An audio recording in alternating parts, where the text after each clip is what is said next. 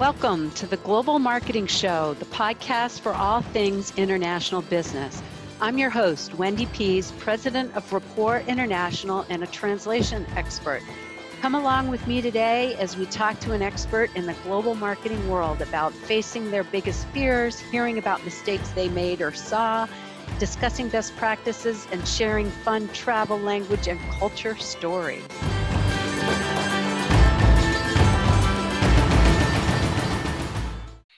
Welcome back to another episode of the Global Marketing Show, brought to you by Rapport International, who provides high quality written translation and spoken interpretation services. And their tidbit for this episode is about cooking.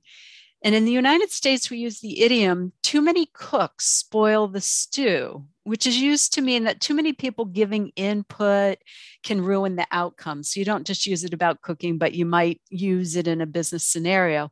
In Spanish, they say, muchas manos en un plato hacen mucho garabato, which translates to many hands on a plate draw many doodles. So it's always fun to see how idioms actually translate. You can't use machine translation and you can't use somebody who's not fully familiar with both languages. So the reason we are talking about cooking today is our guest is Walter Brooks, and he's got a fantastic story. I heard about him when I was at the State International Development Office's annual meeting, and somebody from the USDA came up and talked about him and his incredible success in Dubai. So Walter, welcome to the Global Marketing Show. Thank you for having me. Why don't you tell us about your sauces and your company? Because this is very interesting. Awesome. Thank you so much again for having me on today. Brooks Gourmet Foods is a long way from where I started today. It's a global food company that delivers foods to, just about anywhere in the world. We started in 2004. We've grown from there to establish some exporting, and then it's allowed us to really kind of get our foot placed in a lot of different countries. We focus on 100% natural and clean label products that, are free of ingredients that we can't spell. Things that are real simple, 1, 2, 3, 4 ingredients, I think, in our ketchups. And then we kind of add vegetables and things like that to make it enhance for different flavors. Wait. You got to tell us about your chocolate sauce. That's the one that catches my eye every time. That's my flagship. That I've been working on that. It's like a Reese's Pieces moment, I guess you can say. So it's, and it's like that story you said, right? So I'm in the kitchen and I'm enjoying my basic platform of sauce. And then I said, I was just going, because I'm always, as an artist, a food artist, I'm always trying to push the envelope to see where I can go, what new twists I can make, and how can I get my products to speak a little bit differently to different people. So once I was sitting down and I looked around and I said, man, I wonder, chocolate is such a great spice. And I said, I wonder what kind, and it's a sweetener too. And I said, So I just said, let me go ahead and stir some of this in the pot. Now, wait. And we have to clarify here that this is barbecue sauce. So we're not talking ice cream sauce or any of those other sauces. We're talking good old country barbecue sauce. Correct. Okay, so go ahead. So you're thinking about the chocolate. So we had our Georgia sweet. And then I said to myself, it just can go a little bit, further. And so I kept the basic and I enhanced it to add chocolate. And when I did that, I had a couple other kick-ups to it with the sweet and a little bit of tang and some good pop on the back end with a little bit of heat because it was just a sweet sauce. So I wanted to be bold and spicy, but yet decadent. And so we came up with chocolat. So it's a chocolat barbecue finishing sauce. And so we kept the French spelling of it because it's more than just a chocolate flavored, sauce. So it has a little bit more chef appeal to it and multi-uses in the kitchen. So it's great for, just marinating, barbecuing, soups, enhanced flavor profiles, vinaigrettes. So I have so many uses for it. We've served governors and mayors all the way on down here in Atlanta for decades. And it's just been a real favorite on the street here when I was hustling my little food operation on the corners at the nightclubs at night, trying to get it out there. And Oh my. these FedEx executives going, man, we want to invest. We don't want to do this forever. It's like, okay, well. That's great. Yeah. And if you go to his website, brooksmadegourmetfoods.com, you can look it up, and it's gluten-free, no high fructose corn syrup. Yep. So all natural. That's even an added bonus when it's so when you're good cooking, tasting. when you're cooking, it's just so much easier as a chef just remove the bad.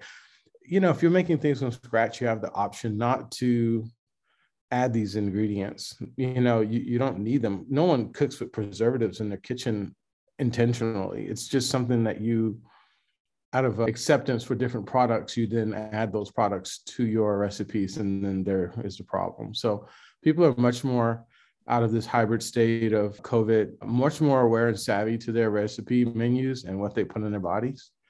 So, it's the new hybridarians are coming out, and they're more conscious of healthier foods, and they'll go gravitate to them, not because they're vegetarian, but because they've taken enough time off to now educate themselves about their recipes and menus and what they put in their bodies.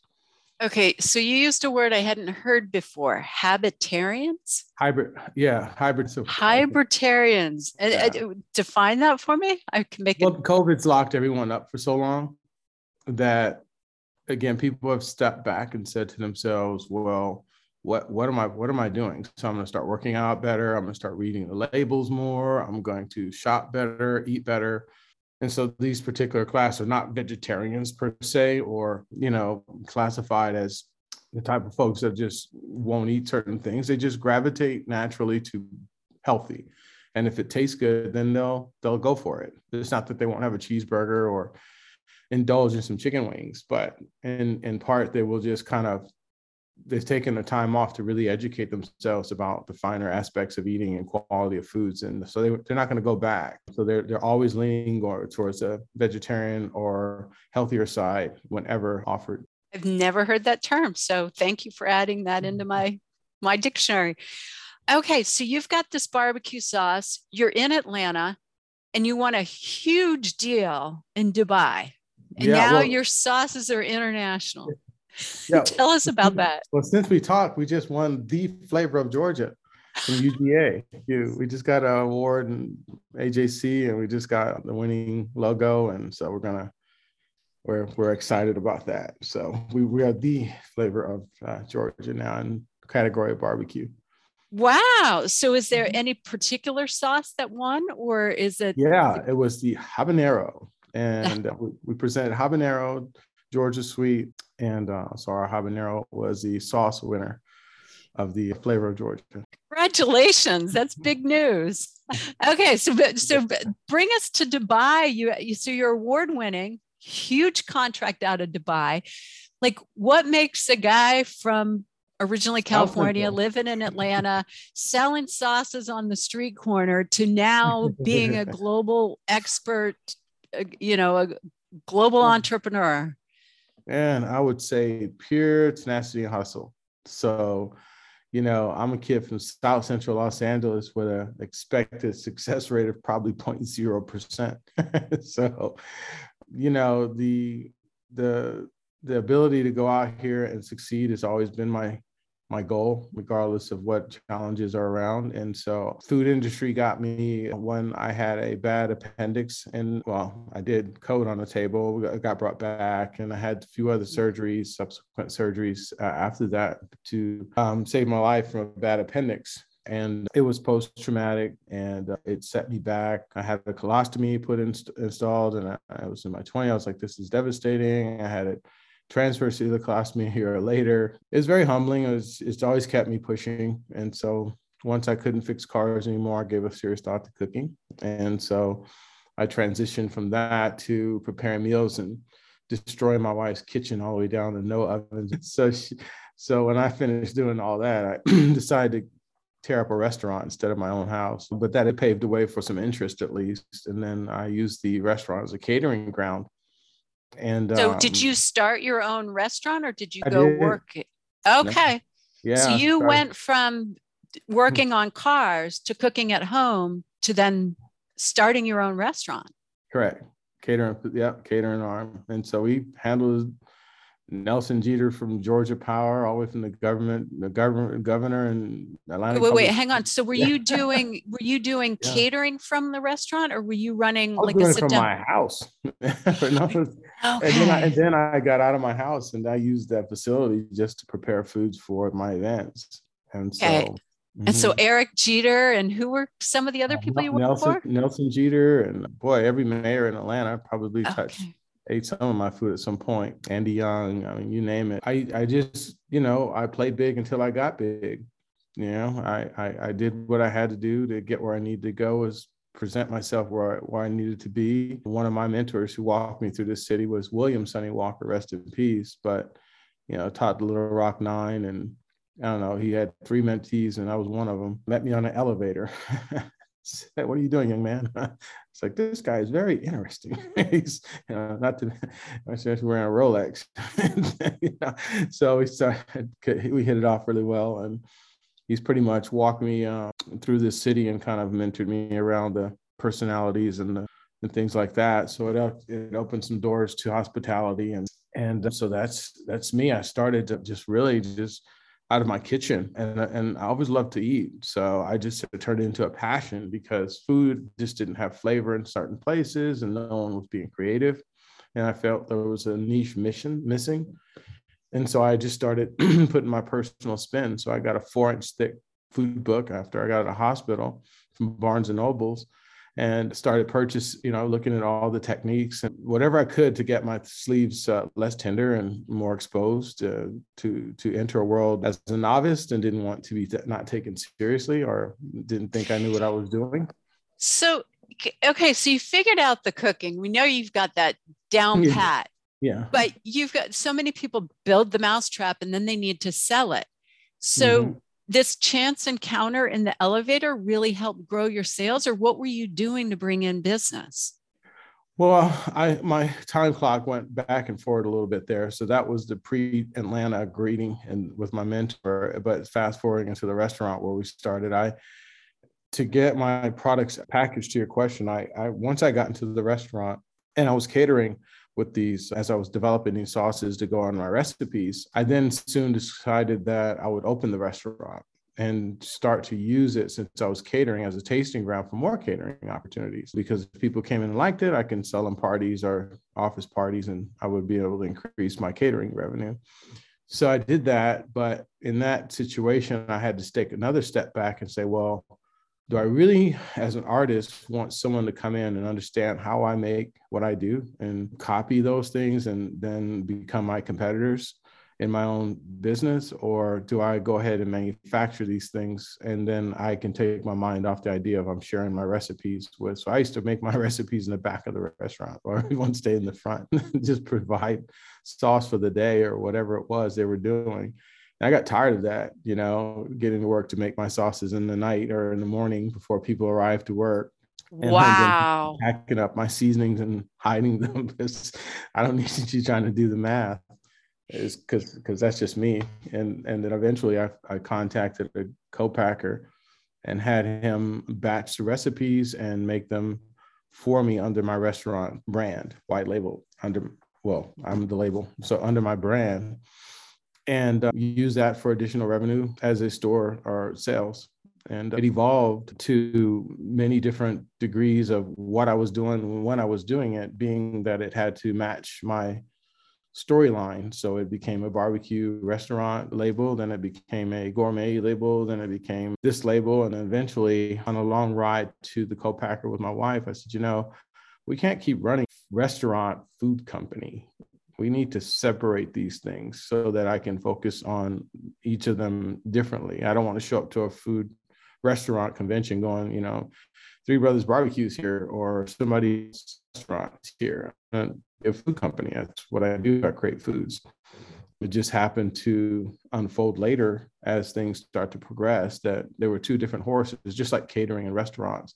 They're two different animals in the same house, but you can't same. You can't treat them the same. You can't schedule them the same. They're two separate entities within the same house. So I separated the two and did a name search and trademarked Brooks Made Gourmet Foods and moved into my food company in 2000. In 2004, started to focus on the food company as a separate company. And then 2016, I incorporated, titled it, and then trademarked it. And then from last year to now is when my success started with my food company, literally in June of last year. So June, we're recording this on Cinco de Mayo of 2022.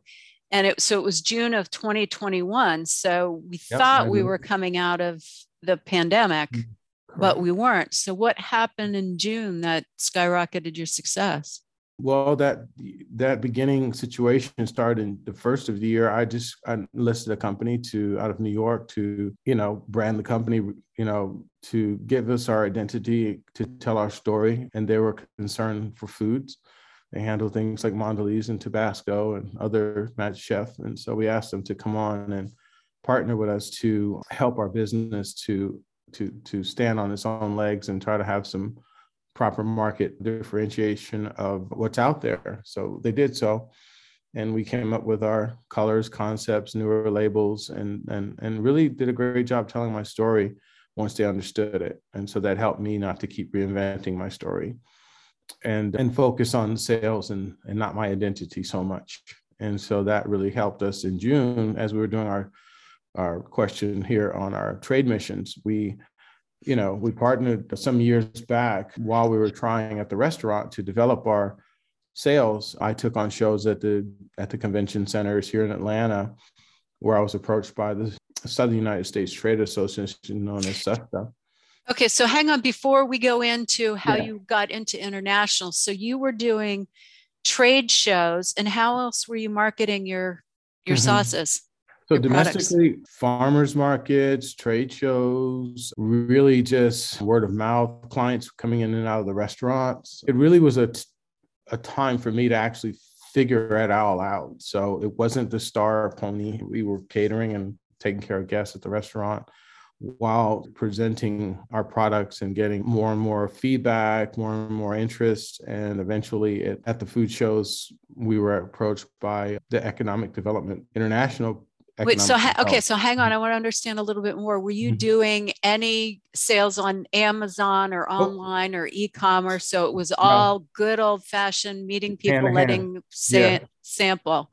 So there you are in Atlanta. So mostly local then. You weren't doing much outside of Atlanta or out of Georgia.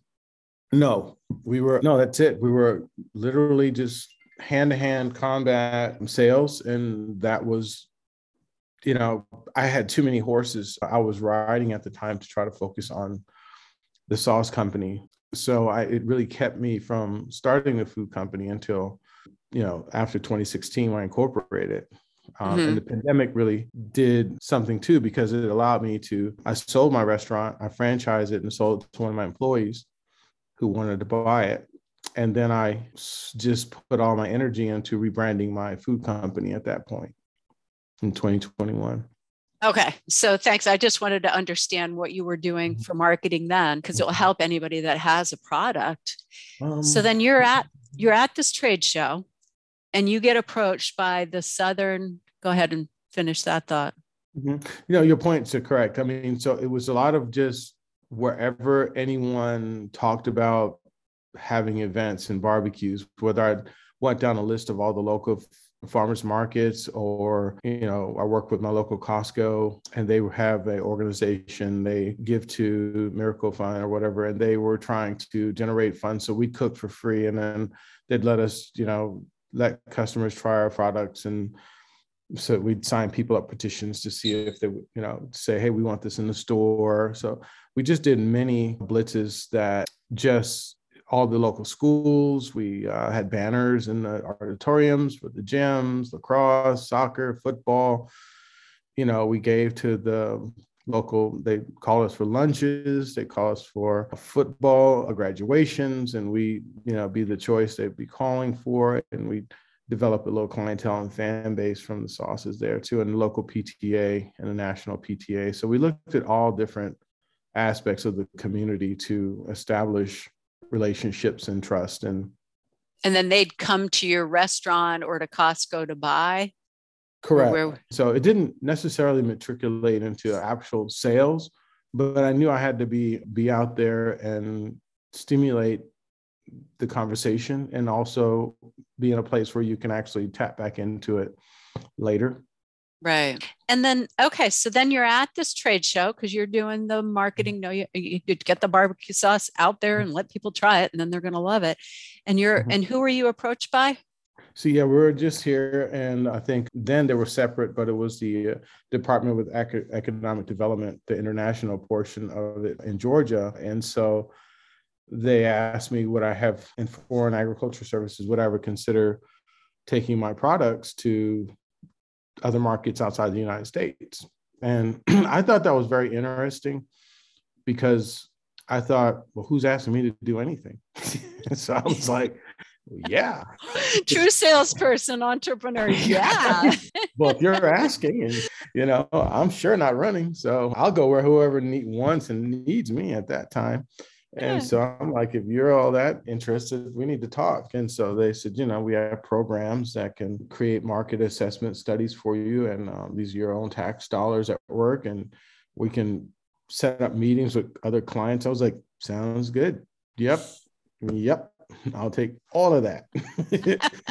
Because all this work I've been doing right here, that's a whole lot better. And you ain't even on my payroll. So yeah. My tax dollars have already paid for you to do this work to help me export. Yes. Absolutely. Yeah. So they and we got together, and SUSTA was later a conversation, the Southern United States Trade Association, because of the export assistance they offer. Bernadette Witz Lang, executive director from Louisiana, their organization, I signed up. They've been around since 1973.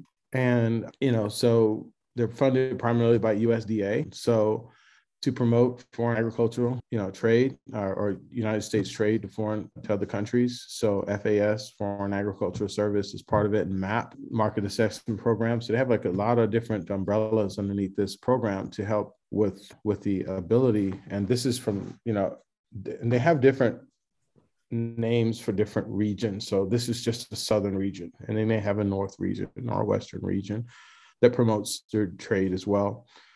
But I'm in the southern region, so this is where I have to sign up for the services that are available.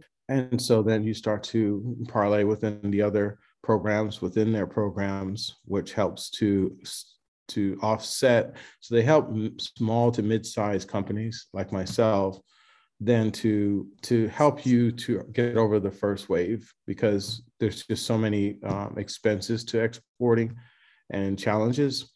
And so I love the program because it allows you to tap into, different programs with the U.S. Department of SBDC, which is another tax dollar with the UGA. And so they have an extension with professionals who focus on domestic or international situations. And so through that, they were allowed me to sit down and establish trade programs, trade logistics, help you with your costing, look at your total analysis of your business plan, and to make sure you don't go into something that you're not comfortable with and it not work out for you. So we've had bigger deals that just didn't line up financially, and we were advised not to do it, and we didn't. So there's a lot of support there with tax dollars when you're talking about consulting fees adding up and firms, and these resources are available to citizens at no cost because they're tax funded, and they pay into a tax system, of course. So these things are free, but a lot of people don't know about them. So I always recommend people to these programs because they're there, and at some point you'll grow past it, or maybe not, but it's a great place to start and at least have yourself financially fit and accountable and aware of your certain situations. So and very good resources for obtaining. Okay, things. so yeah, you mentioned the USDA and the Foreign Agricultural Service, the SBDC, which is the Small Business Development Center, economic development agencies in all the states, and then you've got the export centers. So if you're in any food products, you'd go to FAS, the Foreign Agriculture Service. If you have they all run under these umbrellas, as I mentioned. So it's just you find your niche and what works, what programs are more advantageous to take advantage of within these same homes of information. So within SESTA, these programs are all kind of umbrellas underneath that are funded through the USDA. So you may take costs and cost share 50%, where you apply, and when you travel, they'll cover things like your meals, entertainment, flight, hotels, and things like that. And they have an index for you to calculate those things and submit those so that you can get 50% reimbursement. So that helps you to take that money and put it back into your marketing or your equipment or travel and things like that.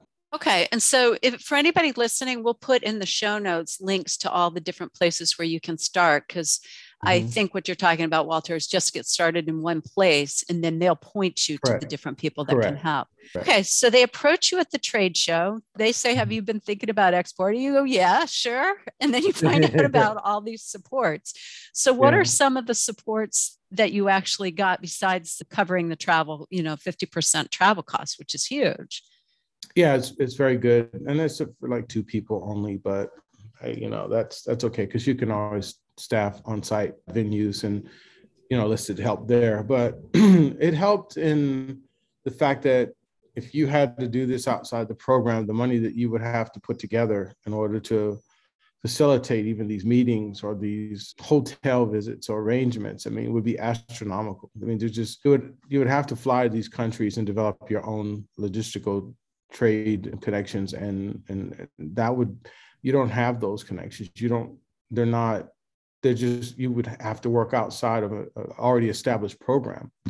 So it would not be in your best interest to try to reinvent a wheel that exists, even if you didn't take part in any subsidies or discounts. The program itself just lends itself to more relationships because it's funded to promote trade. So I don't think you can find the contacts, the relationships. You can't really navigate the legal jurisdiction or even have to figure out how to translators for that matter, or just facilitate professional meetings. And trusted, because it's about the relationships. And there's, people don't just start doing business with you because you have a product. They have to feel comfortable trusting you and understanding that they won't get burned in the process. Okay, so that's fantastic to hear, because I have heard a lot of companies just say they have a product, but they're too scared to go international.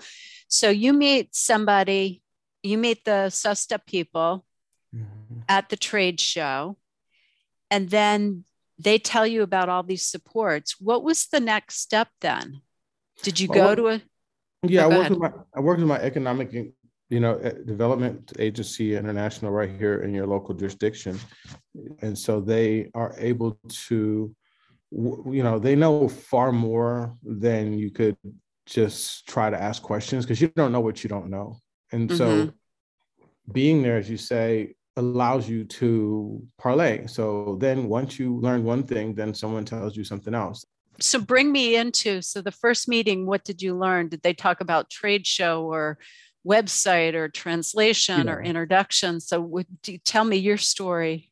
So the first conversation then is like, who are you, right? Because where are you as a company? You're standing, what is your financial situation? Because it doesn't matter if I tell you can do export if you can't afford to do export, even at a discount. What's the point? You can't do it. So they'll walk you through a series of ideas like, okay, well, why don't we stay domestic? Why don't we build up some sales? Why don't we try only taking missions that are in the US when they travel here? They're still foreign, but at least, you can only take what you can kind of bite off, and you can only take what you can respond to. So they want to be very careful. As I said, it's a relationship building business, and they can't have you messing up relationships by bringing people to the table that can't deliver. So just as what fast.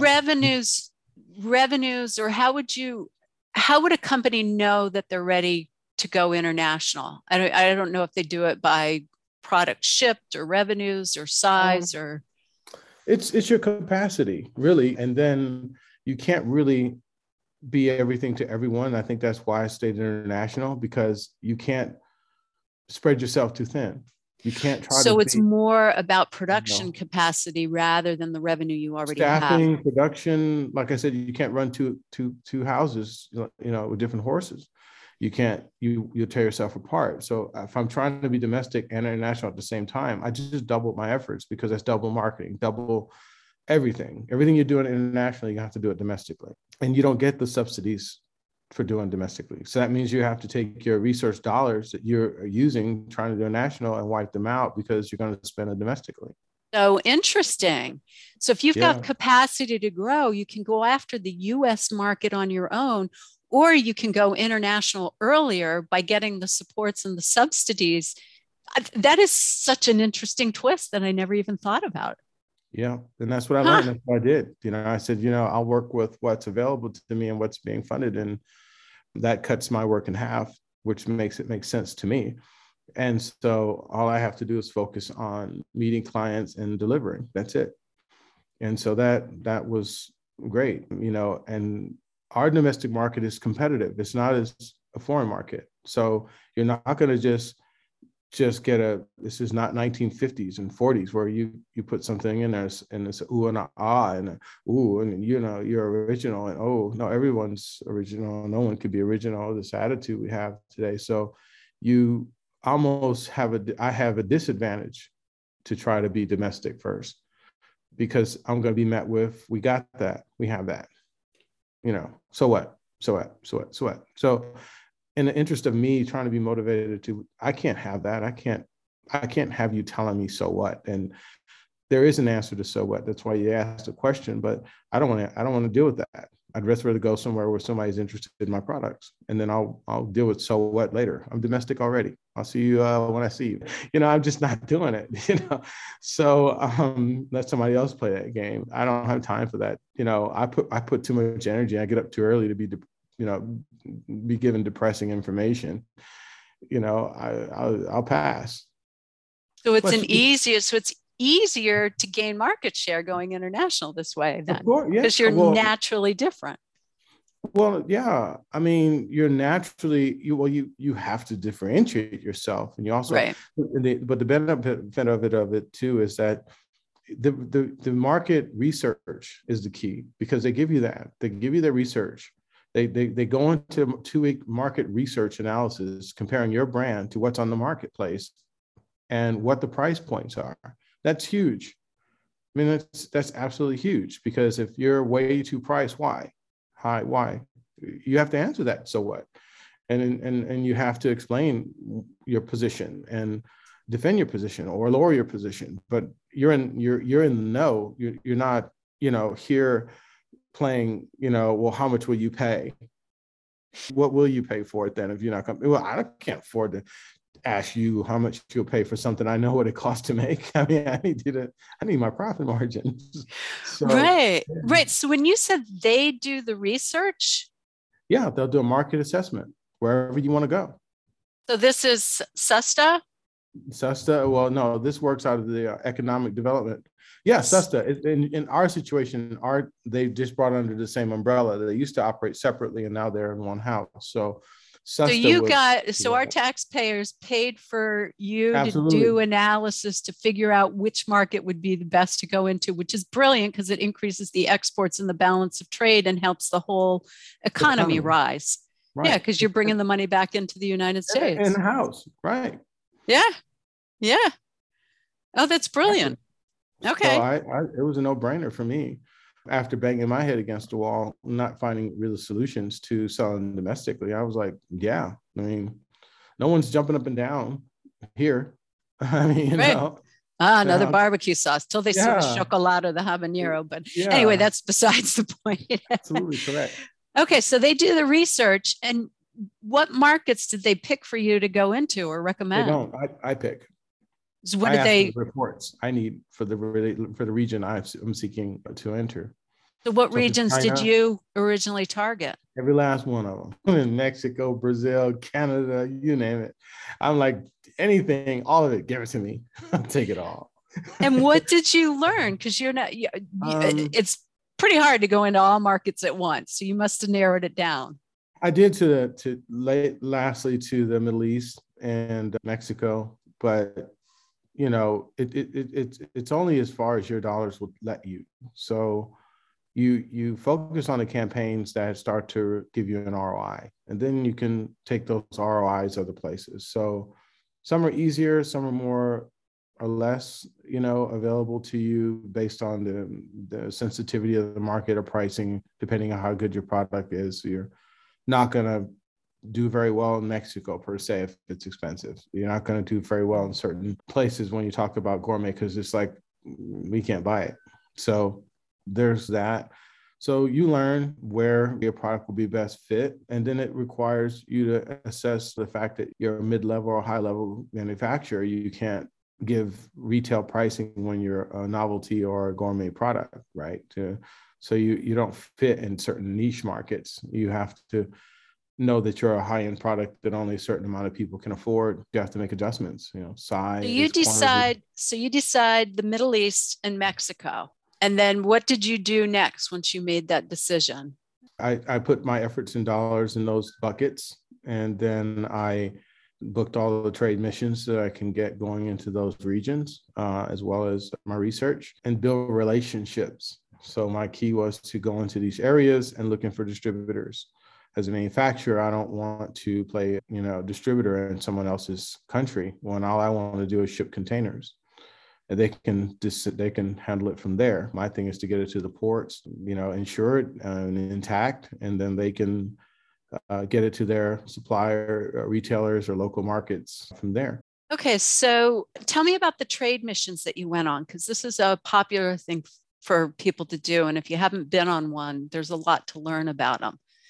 So, yeah, trade missions are, with the programs, it helps providing some checklists and things like that of that nature. So leading up to your show, making sure you have your promotional material, making sure you've reached out to your folks on the ground in those areas, your key folks that work for you on the ground through the government entities that are in place, diplomats and so forth. So they can, because they're on the U.S. side, they're going to make sure things are going smoothly for you with the relationships to export and shipping, contacts with governments on that side to make sure that they can remove red tapes and things like that if they incur. So there's a lot of folks on the international waters working for the U.S. in consulates and market areas that are there strategically to help you with sales and marketing and contacts and relationships on the ground too as well. Okay, and what promotional material did you take on your first show? We created our sales brochures talking about our palletization of the products, SKU number of pallets, SKU numbers, individual SKU numbers, everything a distributor needs in order to input their products into their systems, their global systems, so that they can, get it to the marketplace there. You have to create the labels. You use stickers at first because I don't create product labels for regions that I'm not necessarily sure I'm going to enter that market. So I'll just use their equivalent to FDA's requirements for those regions. And then we affix stickers that, just like Canada or anywhere else that has dual labels, that have the ingredients and nutrition facts in their current language. So you had to translate the labels then into Arabic when you went into the Middle East? Yes. Eventually. It was a 4-year campaign, and I was successful in 2. So that really helped me cut down my time, because I've, taken Jordan, Egypt, Saudi, Dubai, Abu Dhabi, and, Qatar, and made them, their clients. So that allows me now to focus on just delivery of products and my partnerships and relationships that I've created with newer products, more innovative products, and R&D and things like that now to increase our product awareness and more products in the region. Okay, so there's so much there I want to ask you about, but I'm going to bring you back into, so you prepare for the show by developing the sales brochures. And so you translated your labels. Did you translate your sales brochures? No, because US American is a standard language now. So no matter where you go, people speak their language, but their second language will be English. So in most cases, everyone speaks English. And so, so going to the trade shows in the Middle East, you really felt comfortable. There's no one really if they don't speak English, they have a translator with them, literally walking around. Okay. And these are a lot of the distributors or international people that you're meeting at the trade show. Well, yeah, that was the Gulf Foods, which is the largest food show in the world. And so that food show, you register prior to going to the convention centers, you set up your feelers in the system, you register your products on through their system, and you go through their whole checklist. They don't let you just show up. You have to really go through their onboarding process prior to arriving at the convention center, and your badges and so forth. And you do this for domestic or international for that matter. They're all the same. You have to go through a sequence of checkpoints and things like that. But once you've done that, then, the buyers will let you know, really, that you lean on the buyers for their credibility and their knowledge of the marketplace to let you know what you really can and can't do.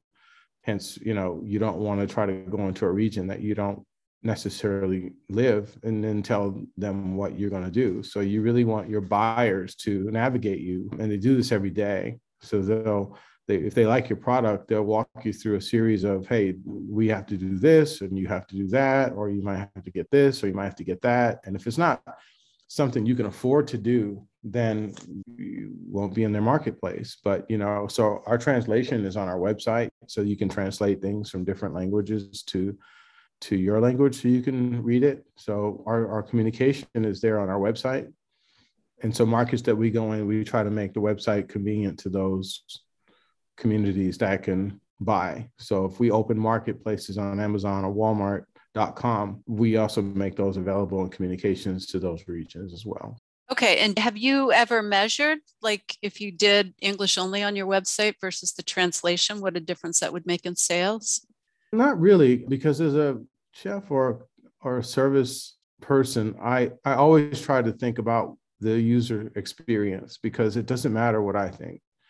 It matters that if I went to my website, that I can understand it. And if you're going to be a consumer for me, that I make it available to you to understand, or if you won't buy it. That's kind of, to me, it's like a 1, 2, 3.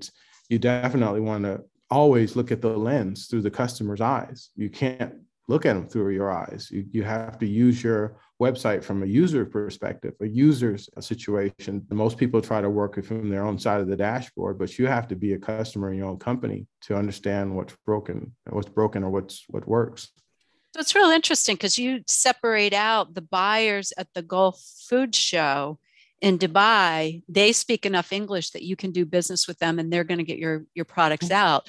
But when you're talking the consumer with the labeling and the website and any communications from the consumer, you're translating, you're speaking their language. That's right. Well, because, the buyers are not talking necessarily to the customers either, So at the end of the day, they are when they're getting the products in the region and to grocery stores and things like that. So they'll touch it from that perspective. But those people will actually touch back on your product at some point. They're going to come back to your store, your website. They're going to do their homework. They're going to say, what does this company stand for? What are their ethics? I mean, what are their values? Do they align with my values? And the customers today are all about the electronics experience. And if you don't have your products online, information wise and readily, when those consumers scan your products and you don't have a compelling argument for them to buy your products, they won't. Right. Okay, so you prepared in advance of the trade show, and then you went to the trade show and met people, and then what did you do after the trade show to make sure it was successful? So I wanted to touch back on one thing about the trade show, is that you also have to be ready for information. It doesn't matter if you go to a trade show and that you're not capturing information. You have to be able to separate the wheat from the chaff, so to speak. You really have to be able to say your staff is very familiar with not being rude, but also efficient, and know how to cut off conversations and move to the most efficient one that will buy from you. So you really have to take time to groom your staff on how they're to respond in those regions to those clients, and so that you can get the most out of it as far as contacts and sales. So, that's really important. And the trade show has tools that you can use and scan badges with your phones. I usually pay for those. And as people walk around with badges, you're scanning them into your system, into your CRM system to download later. And you also commute through those portals within their system. So people set up meetings with you through those apps. Other agencies communicate with you through those apps. So it becomes a phone line for the convention center and for yourself. You're not on your phone, you're on their network and their systems. Okay, yes, that's a really good point of how trade shows have changed since then. I was at Inbound a couple of years ago before the pandemic, which is a big marketing conference in Boston. And I could schedule a lot of meetings, and it was cool because you'd say, all right, I want to meet you at 10:30 at table 3, and then you'd both show up there. That's right. 100%. And they facilitate it, the meeting, the room, and everything is digital. So I would say on the brochures, I made sure they were digitized and then they were uploaded so that people can download them either on my website or either at the trade shows. Because, you can print a lot of material, but everybody has a smartphone. And most of the time, people will just come by your booth and take a picture of your stuff and keep it moving. Like they'll say, you can keep it. I just took a picture of it. And so QR codes really helped us to, minimize the ability to waste paper. So having QR codes directed to information is a whole lot more efficient than spending, tons of money on print that may only be used for that show, and then what do you do with it? Yeah, you got discount for it, but it's in the trash. It doesn't mean anything anymore. So, you have to embrace the technology as much as possible, because that's the follow-up to your question, is that you actually have these people captured now in a lead capture tool. So now you just have to respond to them. Thanks for meeting at the show, blah, blah, blah. And those people are like, excited, because a lot of times people go to shows and they really just don't follow up. Okay. So follow up is the post show. Yeah. I want to swing through this, and then I want to get to your success story, and we'll end on that because that's a tremendous story. Okay. So what kind of follow-up did you do after the show? The follow-up was great because I was able to reach back out through, you have WhatsApp, and a lot of the folks outside of the US are on WhatsApp. I didn't know what it was until I left the country. I was like, what is WhatsApp? So it's a messaging system for free. And a lot of these countries have them. You can place calls and also text back and forth. Your profile's there. I have it linked to my CRM systems. So I get all of it streamlined into one place. I'm able to follow up and turn them into quotes, into leads into sales. And this is all from, just imagine if I text you, you're kind of like, if you got my number, then it's kind of like, I know you or something. So you have a leg up, and that makes it more personal.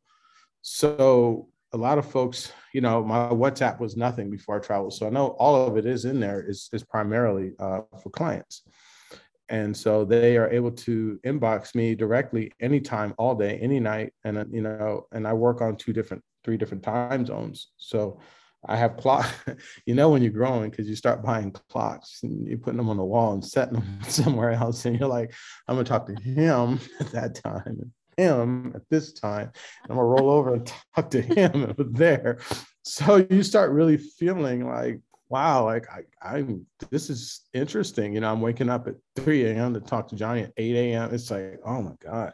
So you really just like Al Qaeda operative. I mean, you're just hiding from state. You're just traveling from place. You never sleep in the same place twice. You're tired. Everything about it is just like, you don't eat well. You're moving. I mean, it's crazy. It's like you're on the run all the time. But you're loving it, aren't you? I do. But I'm in hospitality. We're crazy. So we keep coming back for more. But okay, so tell me, before we run out of time, June 2021, you said that was your huge success. So tell me about that. So after the rebranding, we were confident enough to go out, and we were still not fully rebranded before I started doing it. I was working in tandem with them because I said, look, I'm working faster than my parts. And so I'm doing things whether you're rebranding or not. So you'll have to meet me where I'm at until you finish branding. And they did. They used old labels with newer branding schematics until the labels were actually finished. I started branding before the labels were done. I was just moving. And so the labels would catch up with the brand elements, and then the assets start to line up, but they were always months behind me. But so the success was that I kept pushing regardless of, saying, well, I'm not ready yet. There's no way I can do this or do that. And I said, no, I'm going to keep pushing. And yeah, it's fickle and sometimes it's frustrating because but the thing is, if you do it when you think it's the time, it's probably not, and it's past. So your success is action, and action is now. So you have to continue to push and know that now is when you have to do it, not later, not tomorrow, not Right. any You're other time. creating that activity and you're trying to Yeah. fill it. So were you at the food show in Dubai when you made a great connection? Like, how did you break into those markets? So my first show was COVID, code 3, level 3, almost 4. And my wife was like, you're going to still go? And I was like, yeah, if the airlines are open, I'm going to fly over there. Because I thought of it this way. If anyone else went, they were serious, because no one's going to just go. They needed something. And the serious players showed up. And it wasn't very large, but it was large as food shows go. It was still the largest in the world, but the traffic wasn't as extreme as, let's say, this year. Mm-hmm. And just imagine half of the U.S. pavilion, three quarters of the pavilion was empty. Wow. So for me, that narrowed the field. I'm all for it. I mean, it's like, if I'm the only guy there, great. Right. Yeah. So just to clarify, pavilions, the U.S. takes a huge booth that they call the pavilion. And then there's lots of smaller tables in there, and they bring the small and mid-sized businesses over and let them have, or support them in having a table and introductions there. So you're there at the pavilion. It's mostly empty. And who comes over to you? So a lot there from, so many regions came to our booth looking for U.S. products. And like I said, we shook hands with a lot of folks and tried to cultivate some relationships in Saudi Arabia and in Dubai. And so the two that stuck out to us were two great relationships. So we went to dinner, we hit it off very well. I remiss to say that the one of the main reasons why I went to Dubai, and I'll jump forward again, I'll dovetail, was the success story too was with Warner Brothers originally. And they met us at a US trade show. And they actually I took them to dinner, and they were building that $1 billion theme park in the Middle East at the time. Mm-hmm. And really loved the products and said, we want to get your products into our theme parks and Ferrari World and everywhere. But again, as I said to you earlier, I was still in the process of identifying my labels, who I wasn't, but I kept pushing. And so it stalled out. But my cousin works in Dubai and was on an elevator with the head of Warner Brothers Food and Beverage. And I only knew the guy below him. And so he said, what are you doing here? And he says, well, I'm here on business. I'm a nuclear plant inspector. And the other guy said, well, I'm with Warner Brothers. He said, well, my cousin, Walter Brooks. Yeah, I know Walter Brooks. Yeah. And next thing you know, he's like handing me the phone. I'm talking with Eric, Alan, who's the head of food and beverage for Warner Brothers, restarting that whole process from the top down. So he was in Dubai, and it really sparked me to decide to go ahead and make the missions to Dubai after that. But moving forward, back to your question, I shook hands with many of distributors in Dubai, and we didn't do anything then, but they were very impressed. And we had trade missions, so we knew each other prior to the travel because it was Zoom. And so we had a lot of face-to-face time. And then I finally met the distributors when I got there. So we had some in time to kind of get to know each other a little bit. And so once I got there, I felt more comfortable. And eventually it took a year to sign with my distributors. And, they handle about 70% of the marketplace in Dubai. And actually, after being with them, the other distributors said, if they want it, I want it, because they were the largest distributors. So that put us in touch with many other larger scale distributors that are friends, and said that if he's wants your product, I want your product. And so it was just that relationship. It's all about those relationships that you cultivate once you establish some clientele down there. And so we shook hands, and this year I got an email saying, when I was there this February, I was taken on a tour from one of my distributors through the entire Dubai. I mean, this guy was older than me. I didn't know how he was standing up. I mean, all day, all night. And I was tired.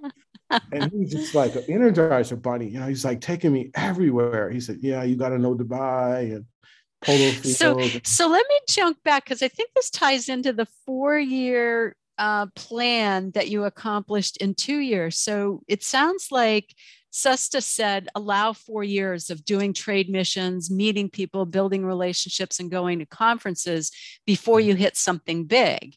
Mm-hmm. But you did that all in 2 years and signed some big contracts. Yeah, I did. I actually did. That was really cool. But it took a lot of cultivation. It was building relationships. What they did was they found interest in me and Debbie Cakes, and they're $1 billion company. So I wasn't in bad company there. And then so it really drew a lot of attention because of all the vendors that they chose. I was their top pick. And so I was able to keep the relationship going, WhatsApping, how you doing, checking in, wishing well, they wish me well, and just, earn the relationship. And then I was taught, from them as well. So it was about me not looking at this as a sale, as just a transaction. We became kind of like friends at that point. That last trip really kind of solidified that process, because that's where I was like, wow, we're not just like, they're now cultivating the relationship too. They're investing in there. And so next thing you knew, just from the trade show, we got our email saying that, we're your distributors, terms, MOQs, minimum order quantities, all those good things. And that's just one of the 3. We picked up Saudi Arabia that did the same thing. And we also picked up another large distributor, with Al Seer, Troithrams, and then also in Saudi. So these are the major players of the food game in their country. So we were very pleased that the efforts that were afforded us to travel, take advantage of these opportunities abroad, cultivated these relationships that now, these multi-million-dollar relationships that are allowing our company to grow, maybe even create factories of our own, even in Saudi Arabia. That's incredible. So what do you think, if you're willing to share this, what I'd like to do is look at the ROI on how much you invested, how much support you got, and the size of the contracts that you won. So if anybody's thinking about whether it's worth it, they got the numbers. The good thing about that, and I'll start with this first, is that you can't determine how you'll grow, but you determine what you can do while you grow. So you don't bite off more than you can chew. You have to take you have to be transparent in your capacities, because people don't mind if you're small. They just mind if you try to be big, and then you're really small, and then you don't deliver. So you really have to give people the heads up and be honest about your capacity to deliver, because they don't mind having the conversation with you. The bad thing is that you didn't have the conversation with them. So a lot of it is don't have this complex where, your cards are held so close to your chest that you think that if they know this, then that. And that's what spoils it for you, because your vendor is you're supposed to be very transparent. It's a relationship. It's a huge relationship. Okay. So are you avoiding my question about numbers? No.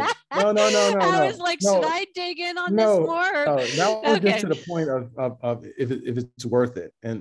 But as far as the investment goes, everybody's investment is different in levels. So, we probably put $1 million into this opportunity, starting off with this entire process with R&D and product development and purchasing ourselves. Oh, yeah. No, what I meant is, you got the support from SUSTA. They paid for your travel. They paid for the trade show. They did the research. How much do you think it cost you out of pocket to build that relationship in Dubai until you got the contract? $100,000. 100,000? Yeah, 100K. And how much support do you think you got? Well, that's going to be hard to measure. Exactly. Yeah, because all that research could really add up. Yeah. I mean, if you kept it very simple, then it would be about, okay, if they offered a trade mission and it was $10,000, you got that for half, right? Or $16,000. And then you didn't even add your room and board, travel, meals, entertainment, taxis, trade show material. So you're saying that one trip is maybe $50,000, and you haven't shipped product too for your trade show. And so you're looking at about 50 grand maybe just to get to Dubai and back. And that's just that one excursion. And then you have to come back and do the paperwork to try to, to recover some of the trade spend. But, I'm always smarter. So you probably out of pocket put in about 100K and you got at least that much support from Sustar, the organizations, at least that, if not more. Yeah. So they'll give you those, some of those things. But here's, there's caveats to everything, because it's not always sometimes about I take advantage of all of the subsidies, because they don't meet my expectations. So in other words, if you have to fly there, they want you to fly an American airline leaving the United States. It's, it's a US thing, right?